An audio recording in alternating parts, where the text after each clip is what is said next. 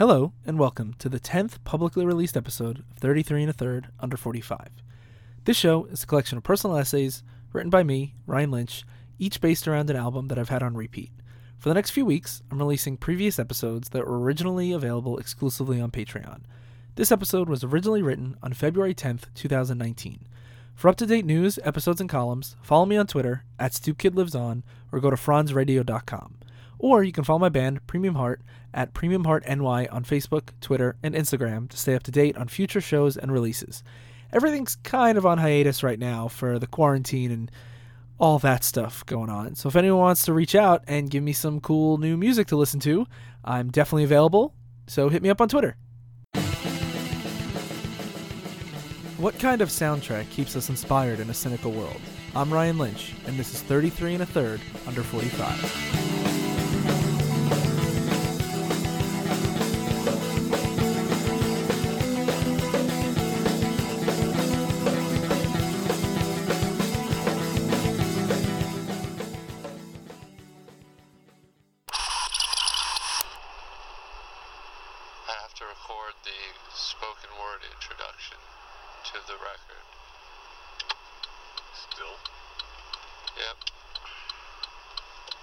It's only a few lines, but I'm having anxiety about it. Do you know what it is? Yep, it goes, Good, you don't have to write it. Oh yeah, let me hear it. And the record begins with a song of rebellion.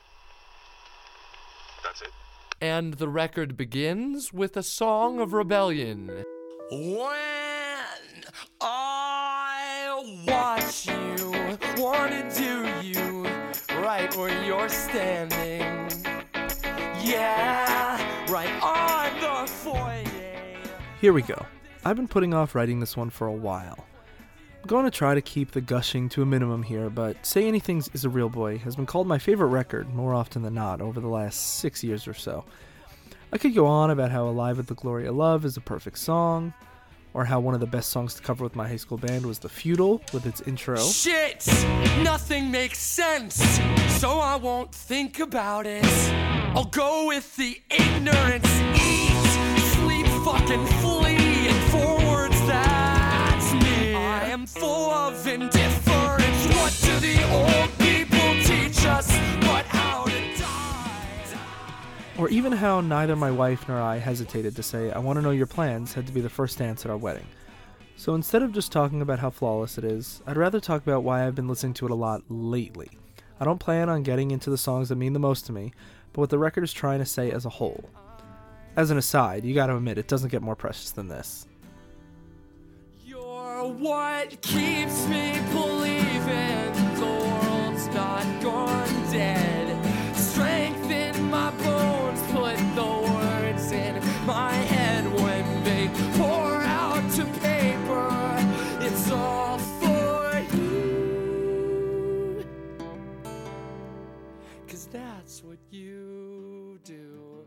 So if this record is such an important part of my narrative, why am I writing about it now?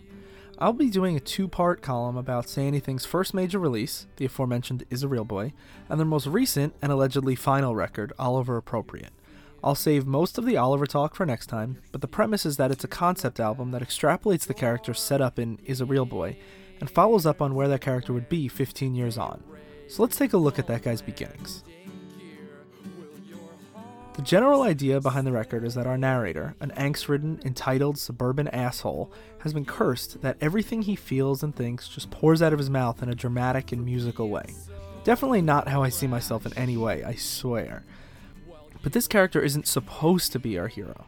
I've been thinking a lot about the problematic lead style of storytelling and what it lets us explore.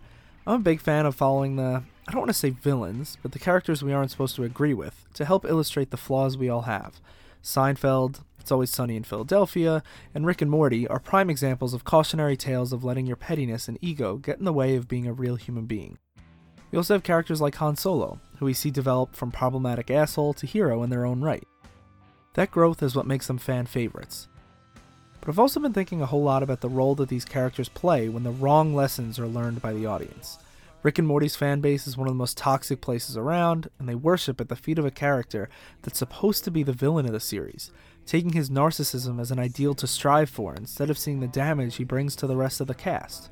People look up to Joker and Harley Quinn, a couple that was literally created to bring domestic abuse and mental illness to the forefront of the already traumatic and messy world of Batman. But does that mean we should abandon work with problematic characters, regardless of authorial intent? Personally, I think it's more important than ever to showcase the problems these characters work through and help show their motives and the impact they have. Fiction is a safer place to explore the problems of society than let people, just like our characters, exact more harm on the people around them and get surprised by the fallout. But by bringing voice to problematic views that people define themselves by, are you doing more harm than good? As Vonnegut said, we are what we pretend to be, so we must be careful about what we pretend to be, after all. So how does that relate to Is a Real Boy? Max Bemis, the writer behind Say Anything's catalog, has openly spoken about how often the themes of Is a Real Boy were misinterpreted. Our character was never supposed to be Max, but the manifestation of what drives an angst-ridden, entitled, suburban asshole who can't control his own impulses. I watch this dude each night, same table, who creates and crumbles up.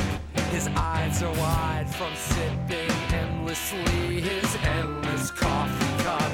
He feeds me quotes, that lonely goat. I watch him grazing by himself. I will not stop him when he rambles. I'm becoming one myself. So is Bug shot up with drugs, sweats this birdie hardly knows. All that he wants is to see someone he respects without their clothes. So like some hybrid mother/lover, she'd soothe and heal his wounds. Kiss them dying ears so softly that the reaper stops to swoon. No, please, these are my friends. Full disclosure, I completely missed this in high school and just couldn't stand his vocal delivery and writing style until years later when it finally clicked. I thought it was celebrating his ego and lust for sex and acceptance, mostly the former, but it wasn't. It was projecting what this guy, who was a hell of a lot more like high school Ryan than I'd like to admit, wanted more than anything in the world, but it wasn't supposed to make you feel good and empowered. Revisiting it years later, it made a hell of a lot more sense why the style was so sarcastic. And this girl who I met, whose pride makes her hard to forget, she took pity on me horizontally, most likely because of my band, and that's all I can get when I'm lonely. And these visions of death seem to own me in the quiet of the classrooms all across the stacked United States of whoa. When I read Catcher in the Rye in middle school, it was on the recommendation of my 8th grade English teacher, 2 years before we read it as an assignment. She pulled me aside after class and said, "You really should read this now. If you wait to read it with the class, you'll hate it." I don't know what she saw in me at 13, but she was right. When I first read it, I was in disbelief at how much of myself I found in Holden Caulfield. I read it over and over again, every winter for the next several years, and my feelings toward the book changed significantly every time I finished it. My senior year of high school, I realized, yeah, I was Holden, and Holden really sucks. I was also convinced that the whole book serves as a farewell message to his therapist before an inevitable suicide. And, being an angst-ridden, entitled, suburban asshole struggling with my own depression, I knew deep down that if I didn't make a significant change to my cynical, spiteful, implicitly misogynistic self, I would end up there too. I hated everyone around me, and what did I have to show for it? A lot of hate, and nothing else.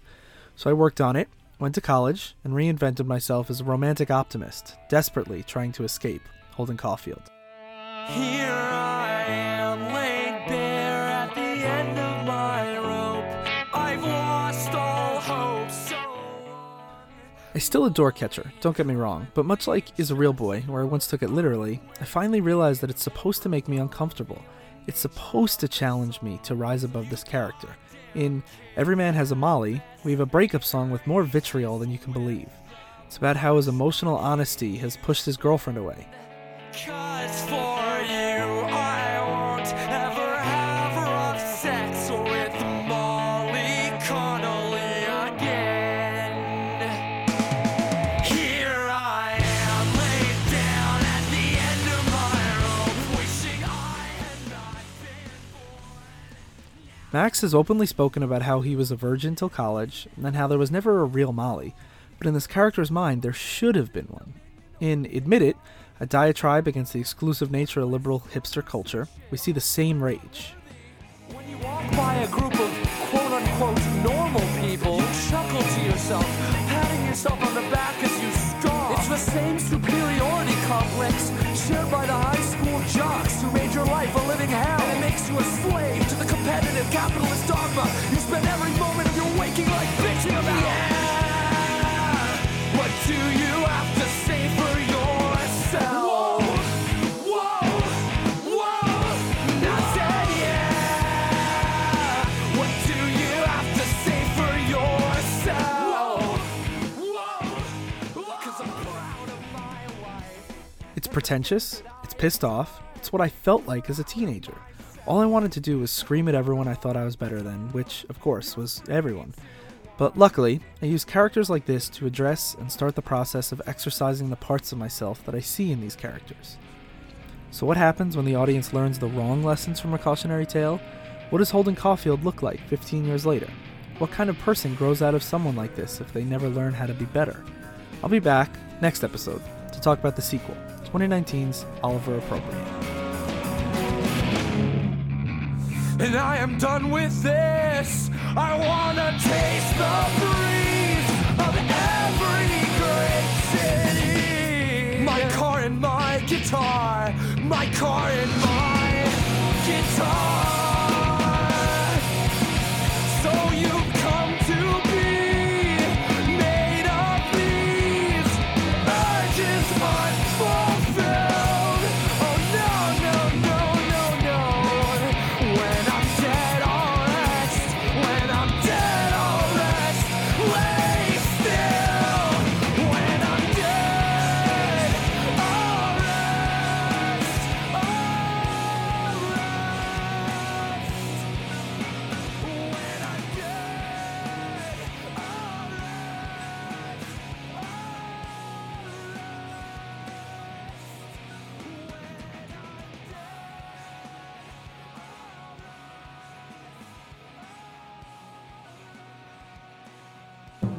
I give you the incredible flying machine.